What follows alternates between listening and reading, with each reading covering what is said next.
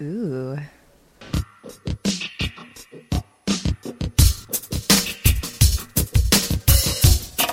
Off the shelf. Arcade Brewing, Ars Memoria.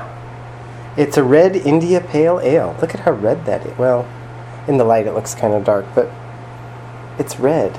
Well, it's lovely, and the label is. It's ghostly. It is. It's very spooky and ethereal looking. Yeah, ARS is Latin for art of. Oh. So this is the art of memory.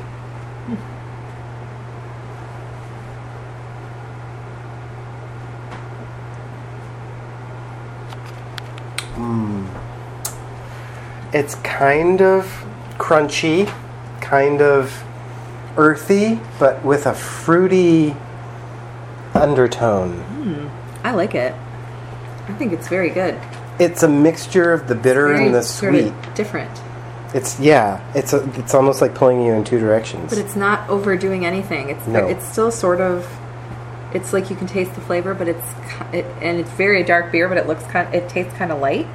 Mm-hmm. Overall, interesting. And the foam is all extra light and frothy. Yeah, this is one of the more different ones we've tasted, I think. I like.